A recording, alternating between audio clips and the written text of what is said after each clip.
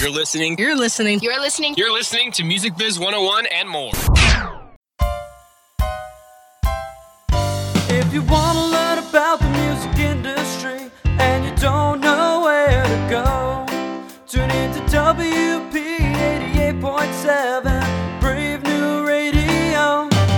We got managers, producers, record labels, concert promoters galore. You never know what's in store on Music Biz 101 and more. You never know what's in store on Music Biz 101 and more. Every Wednesday at 8 p.m.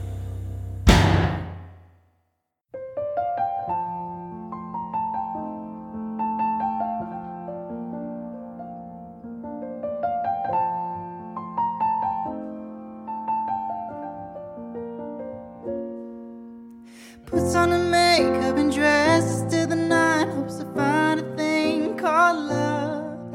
And it pains me to watch, cause the slightest attention will set off her imagination. But it's not when you start, but where you start can be the difference of a broken heart. Hopes to find a man that light the way, look past the makeup.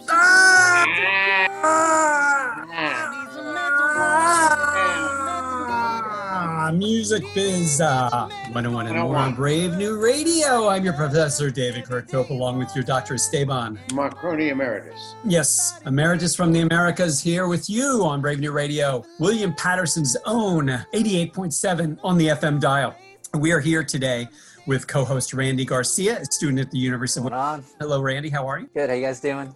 Doing great. Randy's with us today because he booked Phillip Bailey of Artist Advocates. This is part of a summer class that we do. We're supposed to go to Nashville, but because everything was closed to a thing called COVID, we brought Nashville to us. So part of the class was about meeting people, networking with them, getting them on our radio show, editing the interview, getting it up. So Randy booked Phillip, and we're going to talk with Phillip in a moment. But before we do that, Dr. Esteban, should we give thanks? We should. We should. Let's do it. All right, we'll do it. We'll do it. Thanks to the folks at Van Dyne, Bruno, Inc. and White Hat Management, with artists like Dave Matthews, Three Doors Down, St. Vincent, and KISS. There's only one place to go for your band's business management. Go to vb-cpa.com when you're ready. Thanks to Christine Vey, a wealth manager at the Forefront Group. Christine has helped many professionals throughout the world manage their investments and plan out for their retirement. When somebody like you is building a bridge to your financial future, you should be thinking of the Forefront Group. And you should be going to Christine.They@forefront.com. Leave the last oil off for savings. Someone like you should be going to Music Biz 101 WP, signing up for our newsletter so you know who we're interviewing and when we're doing that, and when you can listen to the podcast, which you can listen to at iTunes, SoundCloud. Marconi, I'm going to get us back on Stitcher. We used to be on Stitcher. Yes. Stitcher stunk, and so I actually took us off because it wouldn't update us anymore. So I had shows from like years ago, so I took us off. So I think I got to put us back on Stitcher. All right? Yeah. There we go. And follow us, Music Biz 101 WP, with the @ sign, Facebook, Instagram, the Twitter. We're really happy that. We should also mention the University of Wayne Patterson, our music and entertainment industries program, one of the best in the world, according to a fellow named Bill Board. And Marconi, it's all because of you. No, please, it's you. That's right. It is because of you. So there's a word called adieu, and people use that all the time when they say without further, and then they use the word adieu. Right. So we're going to use that word in that sentence and say, without further ado, and we're going to pass it off to Randy, who's going to give a quick intro about Phillip Bailey, who is on the line. Hello, Phillip. Waving. Hello. Phil, how are you doing today? By the way, Phillip Bailey. I'm doing well. Thanks for having me. Thanks for being here. We will make no jokes about Earth, Wind, and Fire, no Phil Collins, these jokes. We're not even going to bring it up. Nobody's going to know that we're going to talk about, not going to talk about that, okay? Because I don't think you want to deal with that. You've dealt with that. You're over it. I don't need anybody to tell me that I am a shining star. I know I am. You do not. Yeah. But after this, we can't tell our listeners that you are an easy lover. I am. I was going to sing some of it to you, but I'm not going to because I'm more mature than that. So, Randy, Why don't you give Sure. a little intro about Philip, and then why don't we go from there? Go. Well, Phillip Bailey, thank you so much for taking time out of your schedule. With COVID, everything happening. I really appreciate you coming on to the podcast and talking to us. So Phillip Bailey, for our listeners that are not aware, he runs a company called Artist Advocates. And something that really, really drew me in to his company, besides the amazing clientele that he's listed on the site that he's worked with, is their mission statement of what they do. So I'm going to paraphrase here. You guys talk about building a strong connection with fans, helping artists do that, but you're allowing them to still focus or even focus even more time and energy on the craft itself. So before, we get into that, I want to kind of take it back, from the beginning, before Artist Advocates, more with you, like a background about you, if that's cool. Yeah, absolutely. I can give you kind of the quick 3-minute version where essentially, before anything, I was an artist. Okay. I've been playing drums since I was a kid. I have a degree in orchestral percussion performance, but, growing up in the San Francisco Bay Area and Oakland specifically, I've been playing shows since I was 15 years old in a number of local bands. Ended up being in a band where in the late 90s where we actually got signed by Lars Ulrich from Metallica. Oh, wow. To his imprint on Elektra Records, and had him executive produce our album. And I was fortunate enough to go out on the road with them and open for Metallica and places like Giant Stadium in New York and all over the US, and spent some time on the road, made records. This is back in the late 90s. And then from there, ended up doing session work as a studio drummer for a while, and got to work on some really great projects. Worked with a guy named Jimmy Allen, who wrote the first Puddle of Mud record, was BMI Songwriter of the Year. And I worked with David Bryan from Bon Jovi on the musical Memphis that he wrote as he was workshopping it, trying to get funding for it. Ended up winning the Tony Award for Best Musical, I believe. So got to do that. That brought me to Los Angeles. And it was a boot camp, to say the least.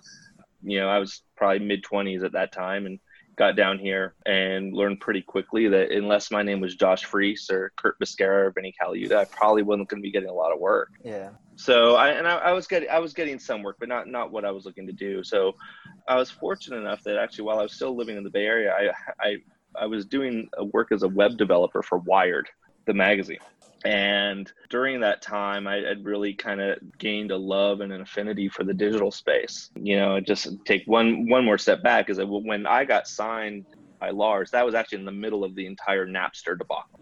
Oh, wow. Great time. Yeah, it was so we couldn't do an interview without having to comment on what our thoughts were on it. And it's, and it's, back then, I think the consensus the band came to is like, hey, an artist should have control over their work.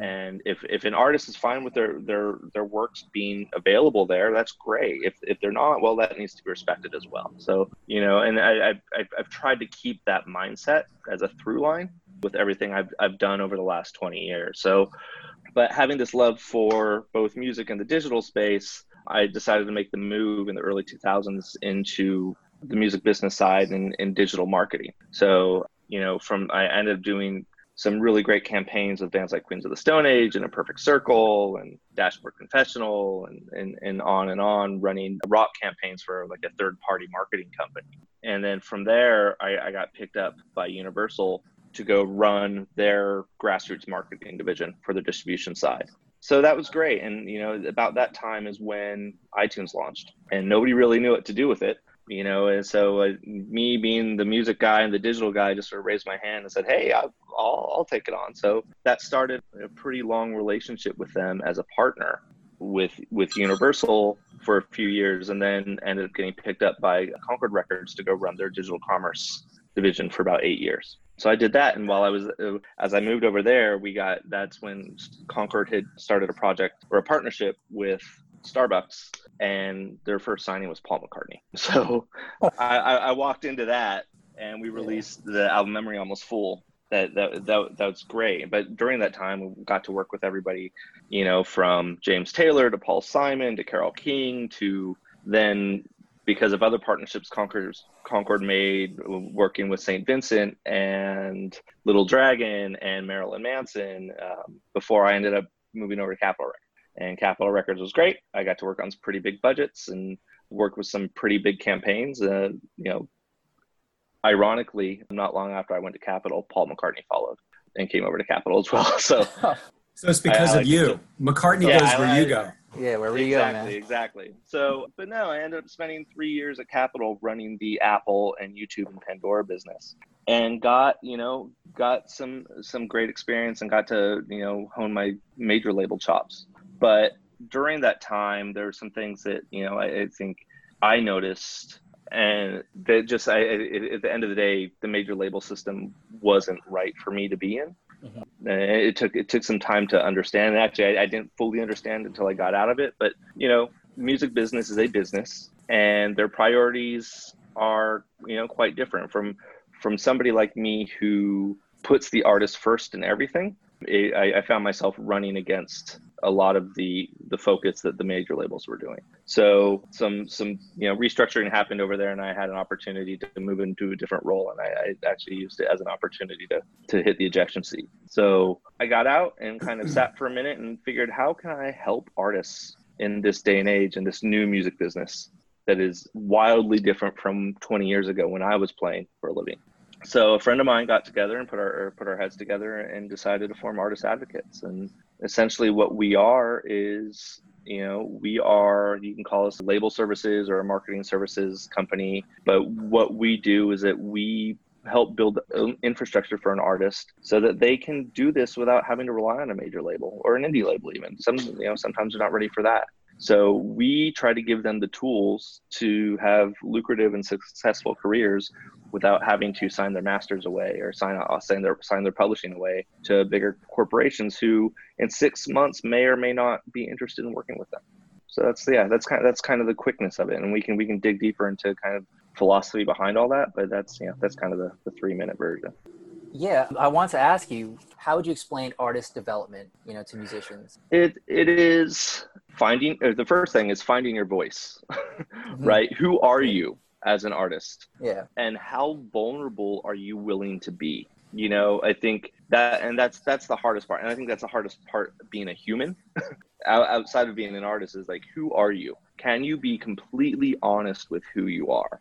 And because the reason why that's important is because the more honest you are, the more likely you are to connect with those people who resonate with that, right? If I've worked with hundreds of artists in my time, and the ones that always end up breaking through are those, it's work ethic, but 2 are the people who are honest and sincere and willing to be vulnerable with a group of strangers. I tell my artists all the time is that, you have to be willing to let that part of yourself out and into other people, because that is what is going to connect you with those fans. Those fans are going to see you within them. And that's how you create a bond with your fans, right? Yeah. And so in everything we do, that is the most important thing. We work with all sorts of different platforms, whether it's like Bitly or ToneDen or Foundy and all these things. Those are all great tools, right? They're all tools. But unless you are a authentic and sincere artist, none of that stuff matters. Very well said. Wow. Should be on a plaque. No, it's great what you said. I was interested, did you have that artist development assistance in your time in a band, whether it was in a local or once you were at the level being signed by Lars? Well, it's funny because Lars used to say, he's like, we signed, but a year before we even made our record, he put us in a van, and as he would say, he's like, I'm putting you in a van with a bunch of Happy Meal tickets to just go out and play, right? And that was great. We got, we did some festival touring where we were, we'd started in San Francisco, drove to Portland, then from Portland to Lawrence, Kansas, from Lawrence, Kansas to New York, and then got to hover around New England for a minute before we headed to the Midwest. But we were on the go. It was you think, oh, signed by Metallica, whatever. No, it was get to work. Yeah. The 6 of us in a 12-passenger van hauling a trailer around the United States, and braving food poisoning and weather changes. I'll tell you, having to play a full throttled hard rock set in the middle of Lawrence, Kansas with 95% humidity is not fun. Yeah, no, you're hanging on for dear life. But and so their artist development, absolutely, that's what we were doing. I think the definition of artist development has changed over the years, right? There are a lot of kids in their bedrooms these days who are making music. A lot of, touring and live shows are not what they used to be. When, I think the method is not different. I think, Jimmy Iovine used to talk about, it's like, oh, how do I know a band is good? It's like, because there's a line around the block, right? Yeah. You still have that in a digital sense, right? Or who's clamoring online? Who's following on, whether it's SoundCloud or Spotify or social media, or that it's the sort of the method has changed, but the ideology is still the same. But yeah, I think in terms of what artist development is now, it is that finding your voice, being authentic, and then reaching out and putting your music in front of potential fans and making those connections. That's really what it's about. And that's the bulk of the work that we're doing right now at Artist Advocates. Is we're working, we work from everyone from complete indie artists with no management. We're working with management companies. I'm working with indie labels, and I'm working with major labels. And so it's all across the spectrum. But the most rewarding, and I think the most effective work that we're doing right now, is working with these artists and management companies who are, they're just trying to build an audience. And there's such an opportunity for that right now.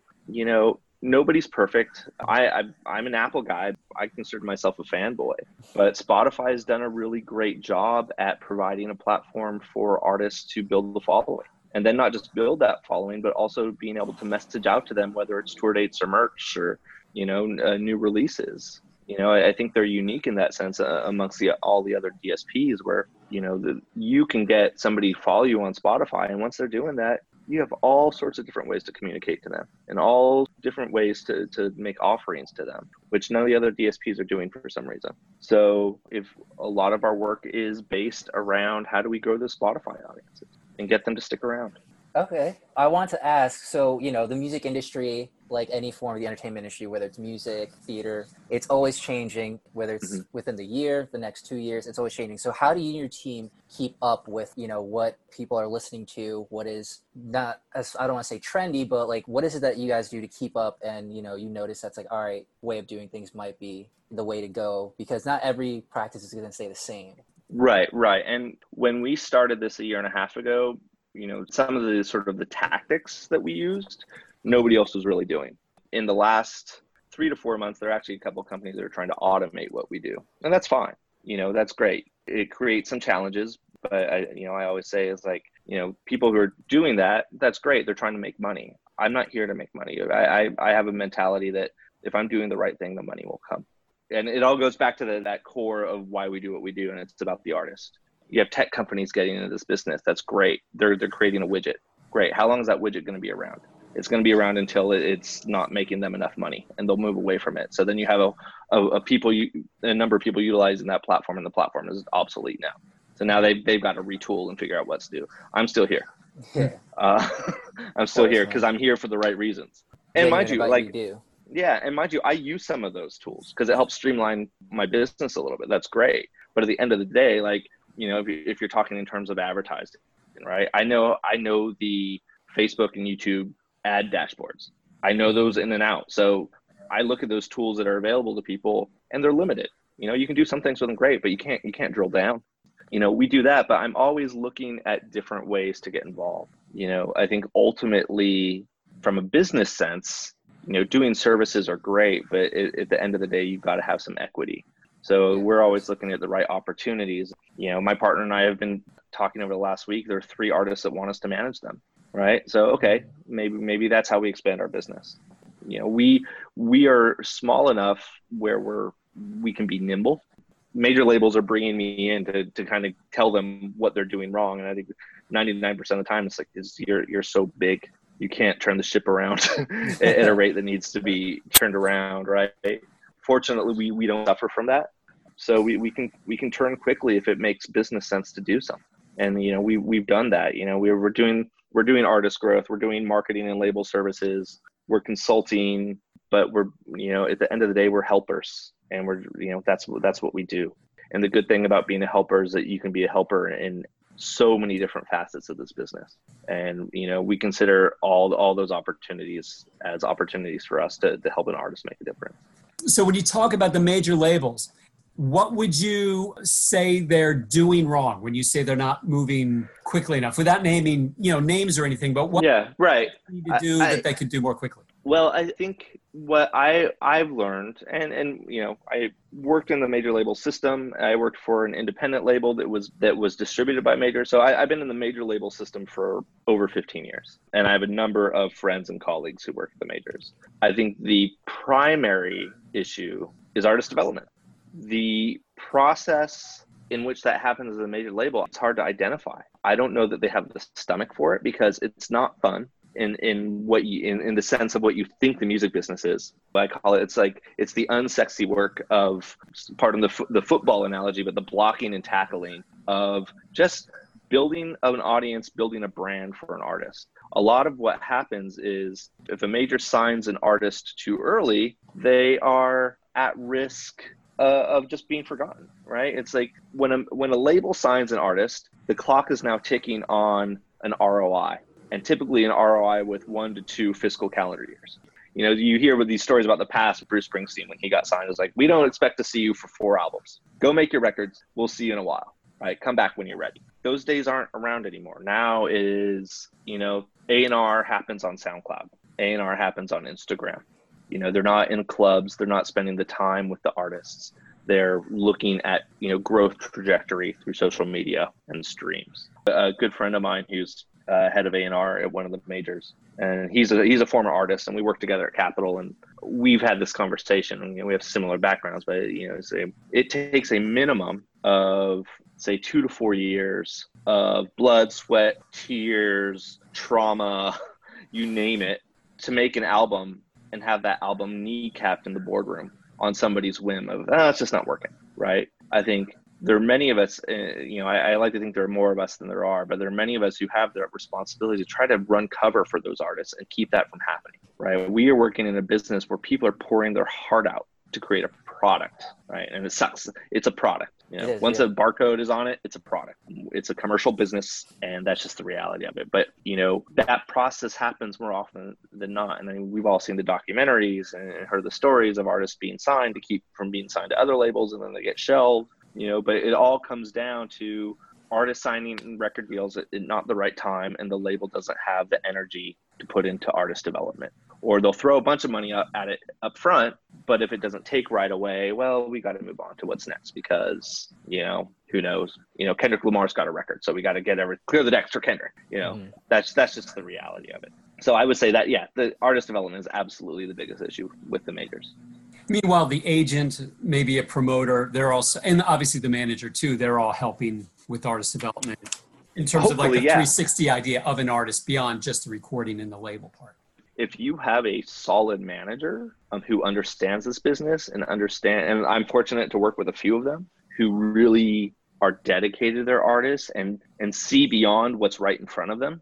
And they have the vision to see what's going to happen 12, 24, 36 months down the road and where they think that artist can grow into. Absolutely. If you have somebody like that on your team, you're golden. So when I was coming up, years ago as a teenager, I was in a metal band and I didn't really know much about the music business side. And I had this misconception, which I'm sure like a lot of musicians do, that as soon as you get a record deal or you get some sort, even from like an indie, it's just smooth sailing from there. The worst things you'd have to worry about is just like travel and getting a tour of anything. So that is a huge misconception that obviously, once you stay in, the music business as a musician or even behind the scenes, you learn there is so much more to it. So what I want to ask you, once business becomes a part of it, I tend to notice, and I've been victim of this, artists, they tend to either get scared, discouraged, or they tend to feel overwhelmed because, you have terminology of revenue, income, you have to set up a team, you need an agent, attorney, all this stuff. So what would be a way to tell artists to kind of accept those things and not be turned away, to not be this is the reality of things, be genuine to your music, but it is a business. So how would you have them not feel that type of negativity coming into it?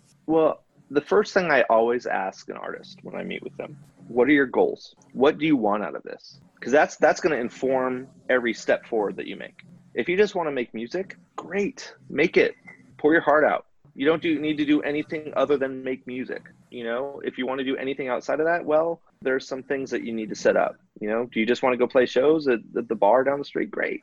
That's pretty easy to do, But if you want to have a career as an artist? Well, you need to understand that this is a business and there's some steps that you may need to take that at times may seem like are compromising your art. And if you can do that and be successful without ever compromising, great. But at the end of the day, it's a business. And not to say they're creative solutions. I have friends who are in bands and that's what they do, and they make music by writing jingles. Nobody knows that it's them writing the jingles. It's two separate, Rock Band Z, and then Joe Joe Schmo who's writing the jingles, though he's in Rock Band Z. Nobody knows Rock Band Z is part of making these jingles. You can do that. So it's about getting creative. There are a lot of opportunities right now because of how distribution is available, how social media has opened up the platform to artists. You can get stuff out there and you can find audiences around the world. I make no qualms with my artists in the beginning, especially baby bands, that like, you know what, we are going to get you some fans in Indonesia and India. And people always kind of raise their eyebrows at that. But I'm like, you realize India has 1.2 billion people. It's like the top 3% of the intellectual capacity of the globe.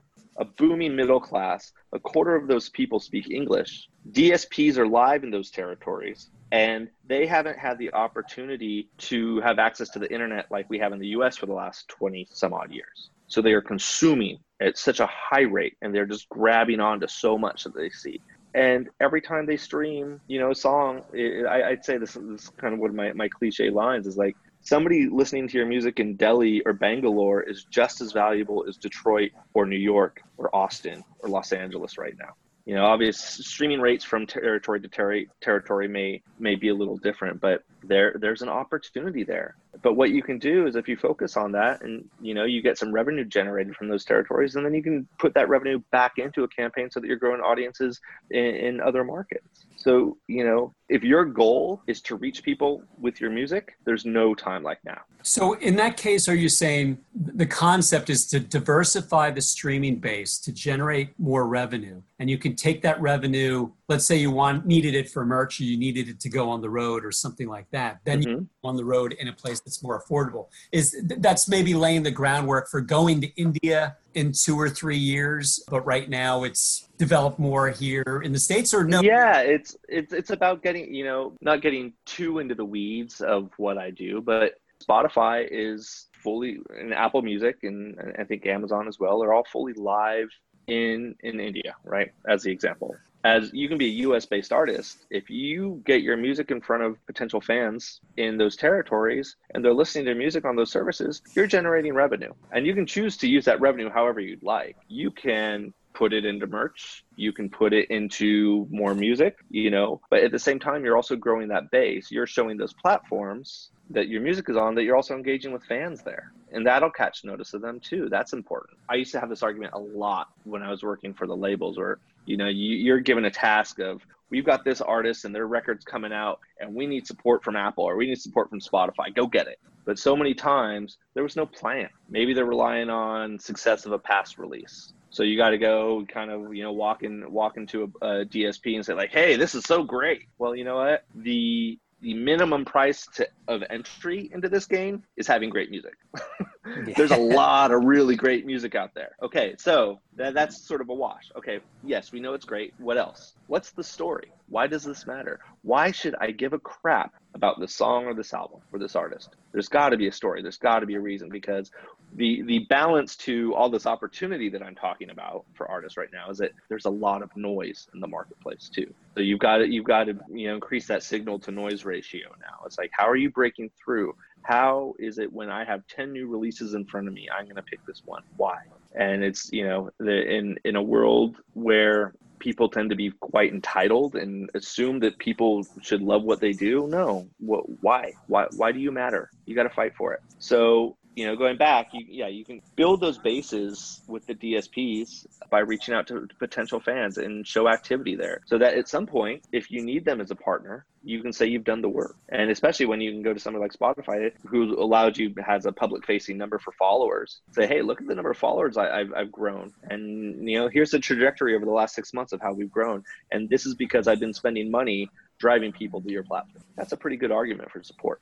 And where are So the artists spending money then? Are they doing Instagram ads? What sort of digital campaigns are they doing to drive that? Yeah, it's Facebook ad platform is a great thing. It's pretty easy to figure out for basic stuff. So yeah, Facebook, Instagram are great. YouTube, there's some value there. For artists, it's a little difficult getting traction there, but yeah, you just got to put your music in front of what you think your potential fans are. And I think the other side of that is, if you're going to do that, make sure you have great content, great video content, and you have a really strong idea of who you are as an artist, going back to what I was saying initially. And not just that, but also understanding who you might sound like.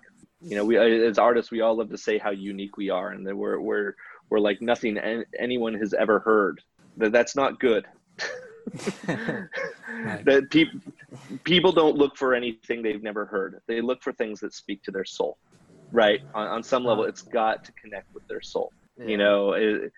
I went through my prog phase when I was younger, and I was playing. And, Oh yeah. I loved bands that, not getting too much, but just stuff that's all mathematical. Right. That's great, and that connects with some people, and that speaks to some people's soul. That absolutely does. But if that's what you want to do, understand that there's going to be a ceiling on what the potential is there. So it goes back to what your goals are. How many people do you want to reach?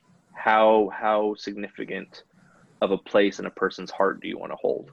And I think that's kind of what makes what we do a little more unique, is that I don't know that other companies that do similar things to us are having those types of conversations with their artists. All the things that we do, it all comes back. They're just tool sets. Our job is to connect people and make emotional bonds with fans.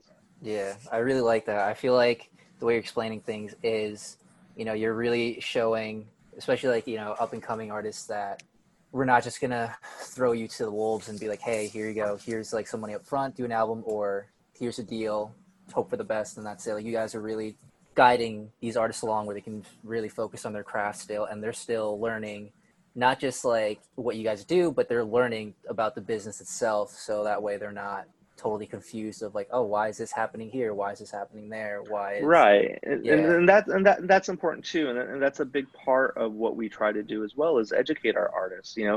They're hopefully, if we're successful in what we're doing, there's going to be time in hopefully, maybe the near future, where they're going to have interest from a label or a management company or a publishing company. And we want to set our artists up and our clients up for when they have those conversations, that they are approaching those conversations from a place of knowledge and strength in the business, rather than fear and anxiety because they don't know how to have those conversations. And that's really important to us, is that we want our artists to succeed, because ultimately it goes back, our priority and our service is to the artist first. And if we can do that and we can set them up, great. But, and I'll say this, like, labels aren't bad. Labels aren't bad at all. They are a lever to pull when the time is right. That's a great way to phrase it. Wow, I never thought of it that way. Yeah. I went through this. Like, we all, especially growing up, man, playing, and we all, get the record deal. We got a record deal. We got a freaking record deal. Yeah. Okay. So now that means it's time to get to work. I worked with a really fantastic indie band that was really successful on their own. And this is when I was working at a big indie label. They were touring. They were turning a profit, making money, doing what they did. They came, they signed with us, and then they stopped working because they thought the label was going to do it, which is the absolute wrong way to look at it. You've got to look at the label as your jet fuel. If you are doing everything right on your own, form that partnership with somebody who can launch you into the stratosphere. If you're cruising and you're good and you want to grow, well, yeah, those conversations with labels who can give you maybe radio support that you didn't have, or proper marketing dollars that you didn't have. There are going to be some sacrifices there, but if you're successful enough, maybe it's a joint venture where maybe they're just licensing your master for 5 to 10 years, and then you get it back and they're not owning it. You got to think of it in those ways. But if you're signing with a record label thinking that the record label is going to do the work for you, there's a line I'll give potential clients, and it is, I can only run as fast as you. I cannot run faster than you. I can't be in front of you. And if you're not going to do the work on your own, how can you expect me to go out and advocate higher for you than you're advocating for yourself? We had Julie Wow. Greenwald, COO of Atlantic Press. Oh yeah. Julie's complaint about artists was that once they get signed, exactly what you're saying. You know, they take their foot off the gas and all of a sudden they think, my world is complete. I'm signed to a label. Yeah, we made it.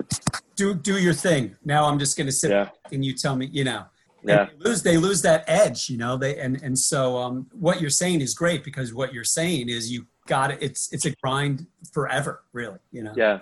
Yeah, you know, one of the digital partners I used to work with, and actually it's a really good friend of mine, used to say this to me all the time, and it was great because I had candid conversations with him. But it's when you're bringing that record into a partner looking for support or looking for the big look, it got to a point they're like, okay, what's the plan? Because we can magnify what you're doing, but you have to be doing something first. You know, you put that magnifying glass on nothing and it's still nothing. You got to have that story. You've got to have the plan. And that's just how it goes. Because ultimately, if you're not putting the work in, it just, I can come up with analogies all day long. But Really at the end of the day, it's you've got to take control of your future. You can dole a little bit of that fate into other people, but at the end of the day, all those people need to answer to you. You've got to be the captain of your ship. Because if you're not, you're going to get burned in the end. Or you're going to feel like you've gotten burned. I've been signed to indies. I've been signed to a major label. I never felt like I got burned by the label because I had very clear vision of what was happening when I went into it. I was fortunate enough that we were signed by a label that when they offered us the deal, the first thing they said is get a great lawyer. Get a great lawyer. I'll tell you this, more than managers, most value that I ever got for the dollars that I spent as an artist, attorney and business manager. Those two people are everything. Managers are great because they help with that creative vision and they can pull all the different business channels in, right? They can tie the label to the tour, to the merch, to the publishing. That's having a great manager is super valuable. But if you have a deal and you have nobody managing your money to where you're going to get audited and you've got somebody skimming money off the top of what you're doing, it's no good. Lawyers and business managers are everything. Now, there may not be a time where you need those yet, but just know that when you pull that trigger to start playing in the majors with your career, those are the people that you need. You just said what we usually preach is that when you do get the record deal, if you're looking for a record deal, that's when you join the major leagues. That's when you put on the uniform. Nothing else mattered before. It's from that day on. So it doesn't mean you stop working. It means you work actually harder because the other was just a warm-up. Now you got your chance to make it in the major leagues. So we usually use that analogy, which is the same as what we're all saying here. You were talking about this indie band before that they were doing great on their own. You know, they're turning in a profit.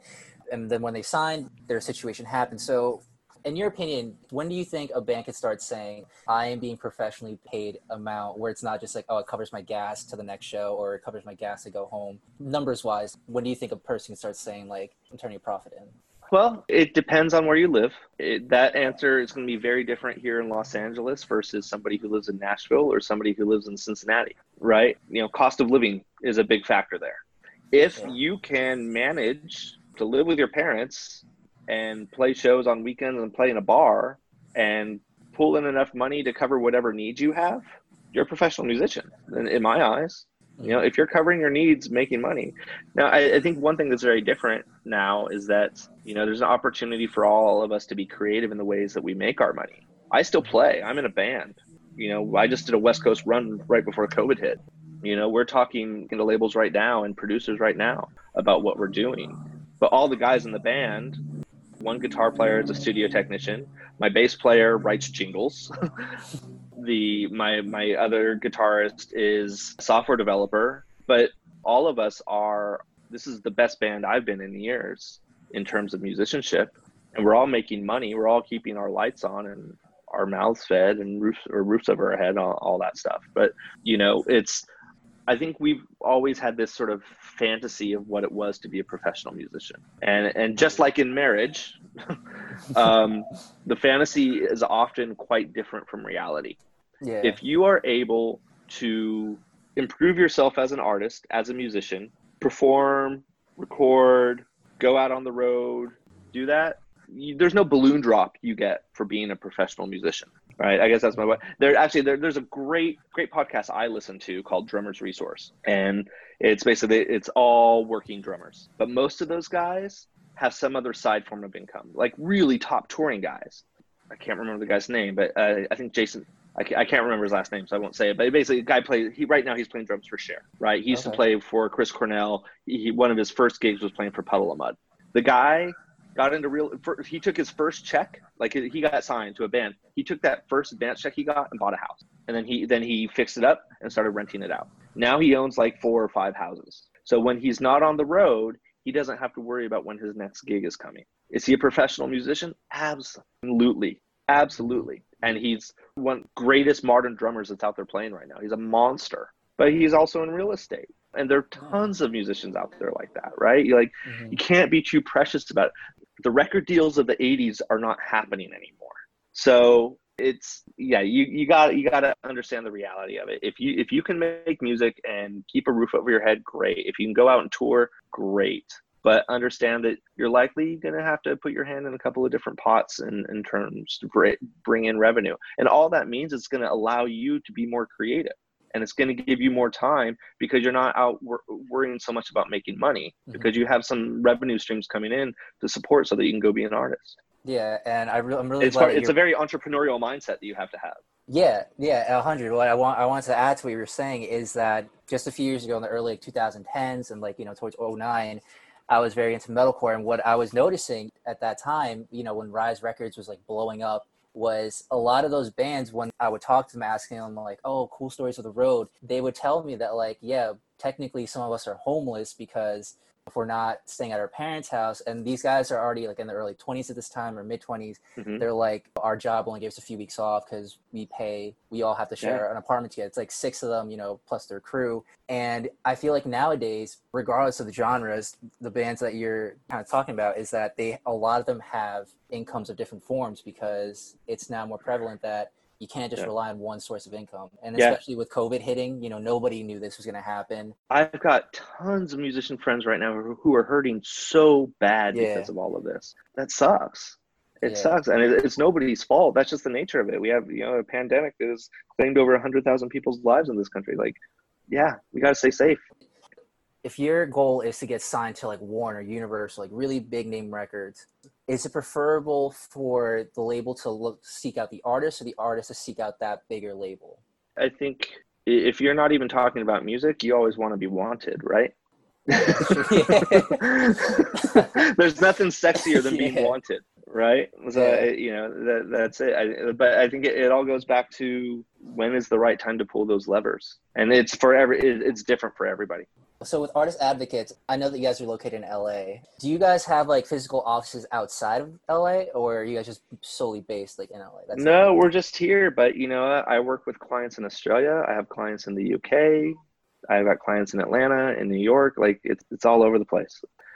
For me, it's a little funky, especially when we have active Australian clients, because there's literally like a 3-hour window every day where your working hours line up. That's a little harder to do, but we make it work. I saw in the roster people you guys worked with, you had like Paul McCartney, Kanye West. How do you guys end up getting in contact with clientele of that caliber? How does that, happen? So, in terms of, I worked with Sam when I was at Capitol. I worked with Paul McCartney when I was at Concord and Capitol. My partner worked with Kanye when she was at Island. Those are artists that we've all had history with. In terms of current artists, right now, this year, I've worked with Rita Wilson, Tom Hanks's wife, and Jose Feliciano, and a number of other I'm working with some estates right now of big like jazz catalog artists. We've been really fortunate that my partner and I have built our reputations over the last 15, 20 years. We haven't had to ask for any work. Every work we do is people calling us and saying we need help. So that may change. I expect it will at some point. But for the last year and a half, we haven't had to chase work. So we're really lucky.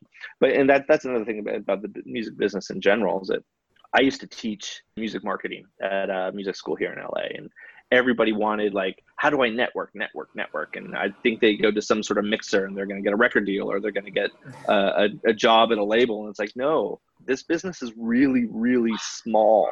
Yeah. I went from a period in my life where I was working for one company who was trying as hard as they could to push me out. Within a week, I left that company and became their client. Talk about tables turning. And their attitude towards me changed drastically overnight. Oh my God. That happens in this business because it's Yeah. so small. Small world. It's a very small world. So, and I call myself a high performing introvert. I'm not great at going out to parties and snoozing with people.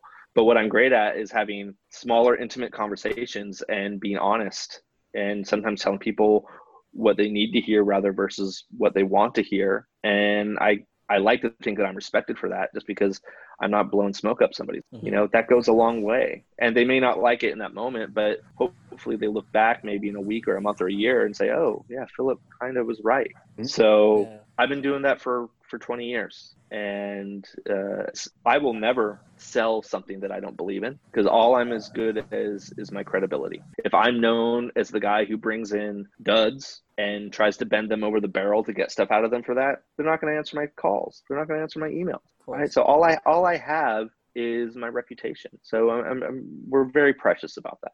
If we're precious about anything, it's that. So let's say I manage an artist and I'm interested in going the next step. And so I reach out to you. How does it work? We talk, artist talks, you kind of get a real sense. You talked about goals and things like that. You don't have to give me pricing, but obviously there's a cost to this. Cost like a quarterly thing? Is it a yearly? You know, what kind of setups you have for that? And it may be different. It depends on the project. That's another thing I love about owning my own business, is that I can choose to involve myself or not involve myself with anybody I think is the right thing or not. But yeah, you're right. It's usually there's an initial conversation. We listen to music. We have the discussion about goals, and I want to know what makes an artist tick. You know, I found there's an article I found, which I draw from a lot, is like the 20 questions you should be asking every potential client. They've got to have that grasp of who they are and where they want to go. We do that. We have those conversations. Then we look at what their needs are. Some artists I work with have a great management company who have so many different bases covered. There's some artists who have a manager who really is only good at kind of getting them some local shows. So in terms of helping develop their social media presence or helping them get music delivered or a distributor selected for the music, we help out with that when we need to. So we kind of get a lay of the land from them, and then we'll draw up a plan based on that. Typically, we try to have a minimum of a 3-month commitment, just so we can have an ability to kind of look at the project over a period of time and make sure that we're contributing and showing value. To me, being able to show value is everything. If I can't help you, I don't have any interest in taking your money. It's not worth it. Because at the end of the day, if you're not happy with the work I do and I've parted you with your dollars, you're going to talk bad about me. And that goes back to my reputation being affected. Say we will finish a 3-month commitment, but I've been working with them for 1.5 years. The first client I ever worked with is still my client number 1. I have about 4 or 5 clients right now that have been with me for almost 2 years. And sometimes they're really busy, sometimes they're not, but we're always there for them. And they know that they can rely on me when they need to. Every artist faces this dilemma, relevancy. Like, am I still relevant? Mm-hmm. You know, am I still relevant in my, local regional scene? Am I still relevant on a national, international level? You're thinking about, all right, I have my first debut album. I have my first 4 albums. How do I stay relevant within the next, not 5 years, but the next 15 to 25 years? How do you think an artist stays? There are a couple of ways to look at it. The number one thing I'll say is that sincerity and authenticity is always relevant. There's that. I think production techniques, sonic styles, they'll always change, right? But if you can remain authentic and sincere through all of that, you'll be fine. But I think you ask an interesting question considering where we are right now. Over the last 2 weeks, I have stopped all my advertisements for my artists, except for maybe 1 or 2, because only 1 or 2 of those artists are speaking to what's going on in the country right now. The country's in a very interesting space. And this is the thing, as an artist, you need to be able to read the room. And I'm not saying that you look at what's going on and pander to that, because that's the absolute worst thing you could do. Take some steps back. I look at artists like Miles Davis or John Coltrane or Charlie Parker, who were their music was a reflection of the society that they were living at the time. And your art always, that's our responsibility as artists is holding that mirror up and showing people who they are, right? So there are some artists who are really good at it. There are some artists who are really good at just making good time dance music, and that's fine. But there's always a time and a place for this stuff. That's why people were so excited for Rage Against the Machine to play Coachella this year. Yeah. To be honest, right? There's was. something going on. There's a temperature in this country right now that people are feeling a little different than they were a few years ago. You know, getting back in terms of relevancy, you got to be able to read the room. What are people hurting for? What are people yearning for? That's where you kind of meet in the middle as an artist. You can do whatever the hell you want as an artist, but you need to understand how what you do is going to be received by people. It all goes back to that sort of, how are you connecting with people? What are you giving people that they're going to resonate with? I'd say the core of my development as a music listener was through the 80s and 90s. You know, I was born in the mid 70s. I used to joke that, like, if you were born after Van Halen's 1984, I don't want to hear what you have to say. I was like 9 when that record came out. But no, like I was graduating from high school when Nirvana hit and Soundgarden hit. So like I was like right in the middle of that grunge thing. But that's a great example, because up until that point, hair metal was massive. That was relevant. But literally within a 3 to 4 month period, it got flipped upside down. And then it was no longer relevant. Something that, you know, going on. There's a time for fun, good time music, and then there's time where people need to reckon with what's going on in their lives and in their worlds. And, you know, when you have things like, you know, whether it's wars or injustices, people's temperature is going to change of how they want to exist within those spaces. You know, we're seeing right now from a business angle, music consumption on things like jazz and classical music is way up because we're all trapped at home. You know, those are the things that calm us a little bit, right? Is Stan the Gets Gilberto album with Girl from Ipanema, that record is how many years old? You know, it's decades old. It's very relevant right now because it makes people feel good. But it's authentic. That record is authentic. Genuine. It's genuine. Exactly. I think that's the best way I can explain it. I think you talked about seems super authentic and genuine. I believe that's why you've been having the success you've been having. And, you know, like I said from the beginning, that's what really drew me in to, like, you know, want to ask you all these questions and interview. So what's the future look like for Artist Advocates? Like, what are the next steps you guys are taking? You know, we're always trying to stay out in front of what's going on. Like I said, there are more people who are starting to do what we do. That's fine. I think we do it better. But at the same time, it creates more noise. So we're always looking at, okay, how do we separate ourselves in a way that is more beneficial to our clients or our artists?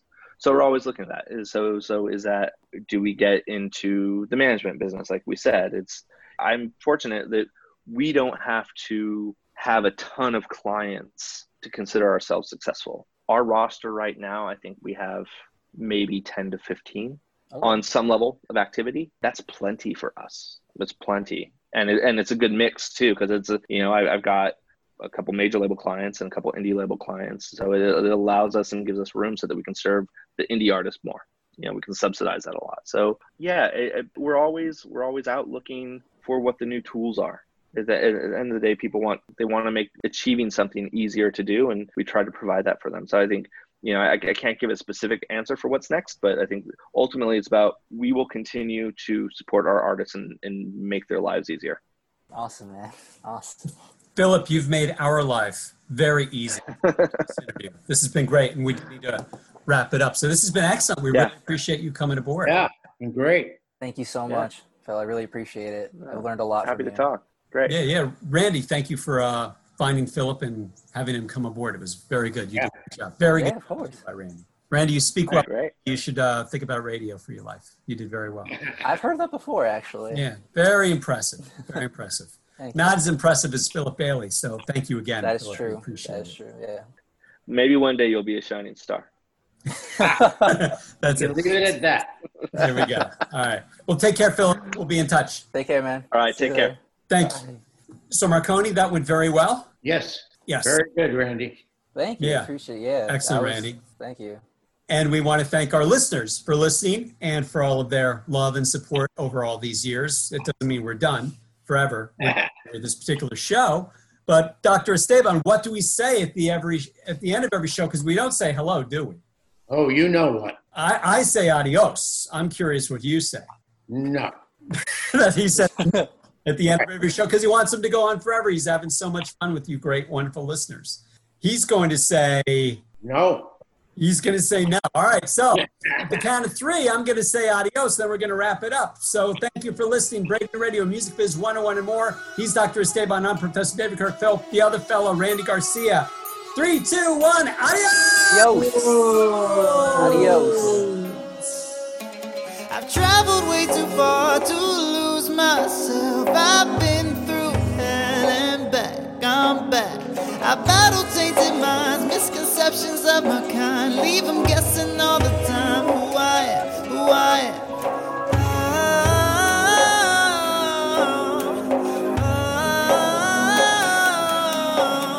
I'm tired of keeping quiet. Today I break my silence, yell it like a siren. It echoes through the spine. It's Yalla, yalla, yalla. You fire, I never fall. I am a rising tide. I rise against them all. Yalla, yalla, yalla.